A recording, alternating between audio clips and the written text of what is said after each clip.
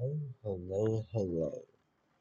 My name is Advent Pandy, and welcome to the AP.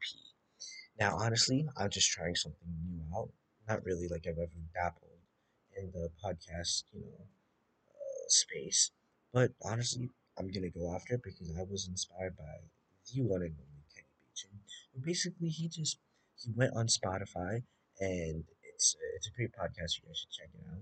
It's called Not an NBA Podcast, where basically he just sits in a room with no video, just a simple audio track.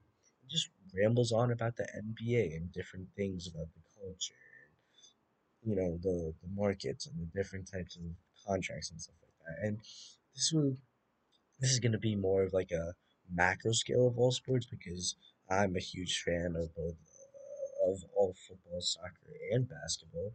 But I also dabble with other subjects such as college, as I'm a rising senior at BRHS, and it's a very stressful time. So I'm just trying to make this like as relatable as possible. Just relatable content that anyone can listen to. So the first thing I want to talk about is the news that broke this morning, and it's that Saquon Barkley is returning back to the Big Apple on a 1 year, $11 million deal. Now, this has been all over Twitter now, and I know Austin Eckler set up even a Zoom meeting for the running backs to meet. But man, oh man, this running back market is dying. And honestly, I understand it from the GM's perspective because running backs are honestly kind of dispensable. Even if I would say if they're not Christian McCaffrey or whoever you want to say, like Derrick Henry and maybe one other person, they don't, they obviously deserve a second contract. But when you look at the blueprint of success that teams like the Chiefs, the Bucks, all these teams that have been making it to like the latter part of the season, what they all have in common is either an inexpensive running back or an inexpensive quarterback. And what I mean by this is an inexpensive quarterback just means like a quarterback on a rookie deal. That's why you see that like the Eagles can build such a great roster around Jalen Hurts. So let's talk about this running back market, right? It's just tough for people like Saquon Barkley. Due to his injury past, like he's able to prove that he is worthy of getting this contract, but say God forbid he tears his ACL or something, right? I mean, then he's just gonna be on a constant cycle of recovering and getting that another 1 year contract. And it's just like these people won't get their second contract. And it's just so hard because the running back is honestly becoming a dispensable position. Now, if I was a GM, I would also choose to secure my left and right tackle before I have to pay my running back. And that's just reality because there's just more important positions and there's more people to play the running back spot than having a premier left or right tackle. So let's talk about how maybe the NFL can really solve this problem. And honestly, the running back's hands are tied right now.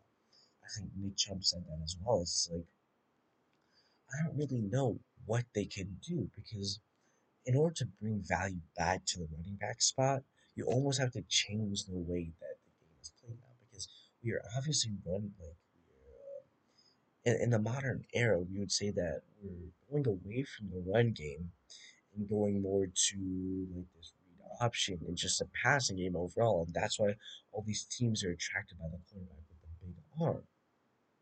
And honestly, there's gonna have to be not only a mindset shift, but just an overall cultural shift of how important this running back position is. And this is going to have to start with the durability of a running back. Because oftentimes we see that obviously football is a violent sport, but especially for the running back. Because you have linebackers with 250 pounds looking to just annihilate you, right? So that's why they get constant injuries. And it's hard to stay in the league as a running back. And this is honestly just the sad truth, because all these people are professional athletes that, all in all, they deserve to get a second contract, especially if you're top 10 at your position. There's only 32 starting running backs. It's pretty unfair. All right, let's move on to our next topic, about whoop the Commander's sale. Dan Snyder is getting the fuck out. Josh Harris, Mitchell Rails, and Magic Johnson are in, baby. Now, this is very near and dear to my heart as I am born and raised as a Washington Commanders fan. Honestly, the name might change as well. I don't know how I feel about that. I mean, we've already been through so many names. I think continue it like continuation of just the Commanders. Like it's not a great name, but honestly, when you look around the league, none of the names are honestly that good. Like really, like the Browns. Like I understand the historical context to it and the Steelers, but honestly, Commanders isn't a horrible name, and if you just stick with it, people will just get used to it and stop trolling it. But anyway, that was on a different little tangent. Dan Snyder is out. Let's talk about this Dan Snyder era. I mean, horrible.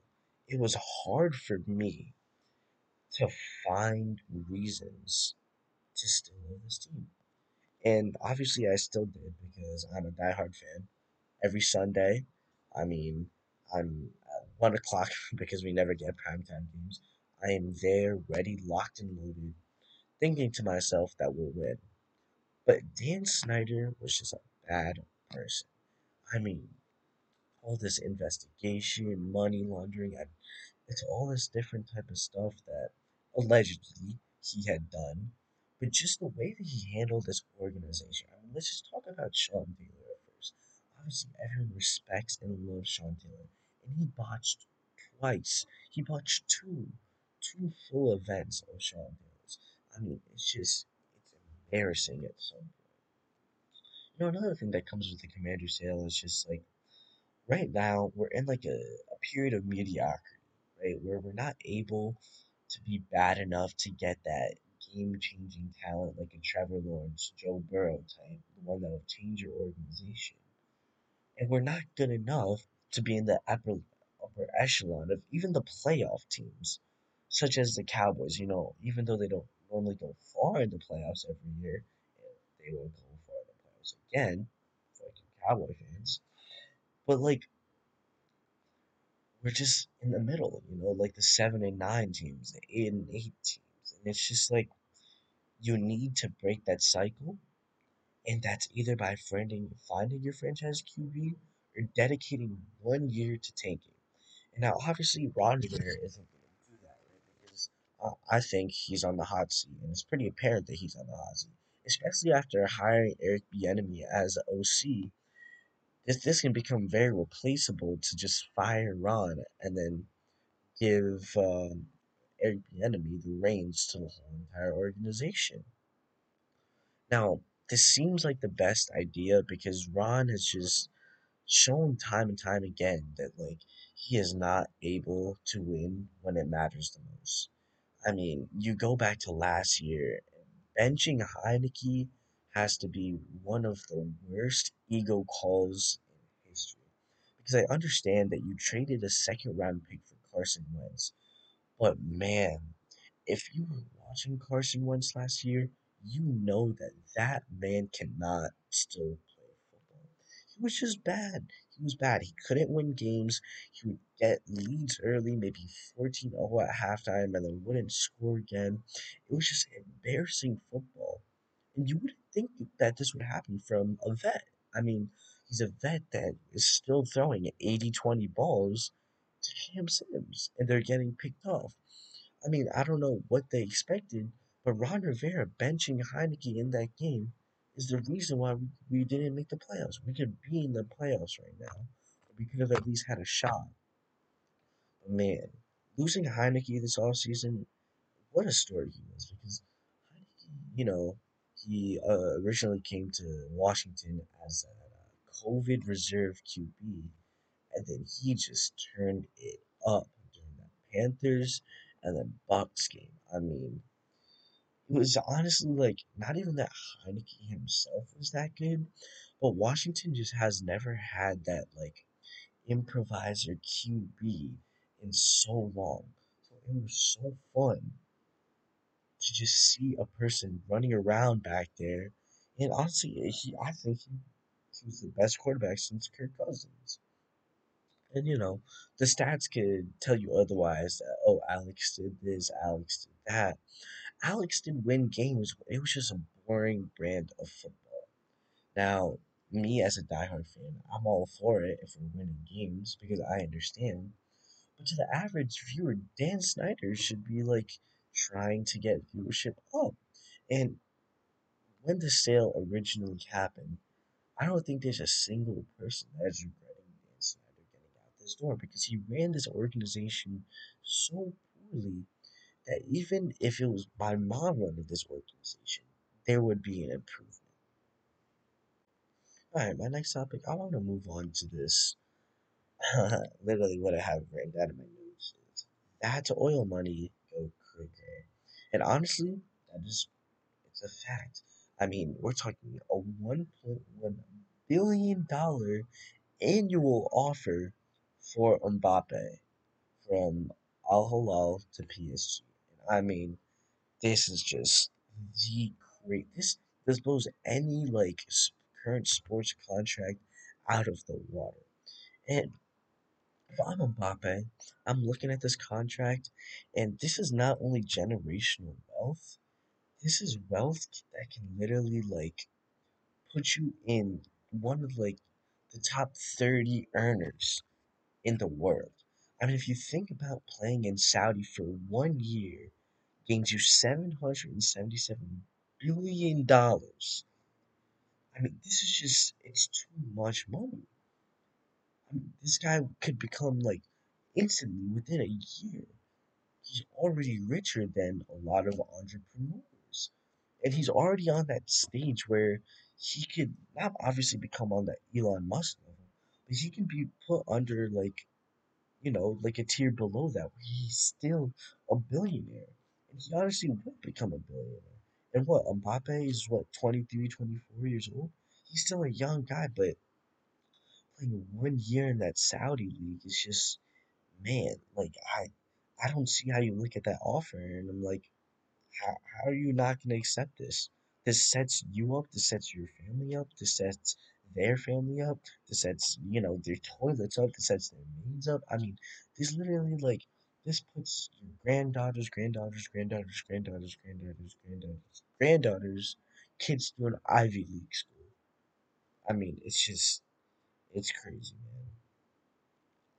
And honestly, what I see happening is Mbappe is gonna sign the contract. He'll take one for the team as himself, like get that bread for 1 year, and then he'll come home to Real Madrid, possibly, which will happen. Which honestly scares me because right now Real they just don't have a bona fide striker. After Ben's also left for the Saudi league, it's like who are we really going to be playing up there? I mean, we obviously have our solidified wingers in Rodrigo and Vinny, but I mean, are we going to put the Turkish cadet striker, or is Jude going to maybe play Cam or CF? I mean, it's it's quite the task for Ancelotti to figure out. All right, well, the first episode isn't always going to be too long. This is my first time actually just talking to the mic, and I'm just gonna try to work on public speaking, my little type shit, and I'll see you all next time.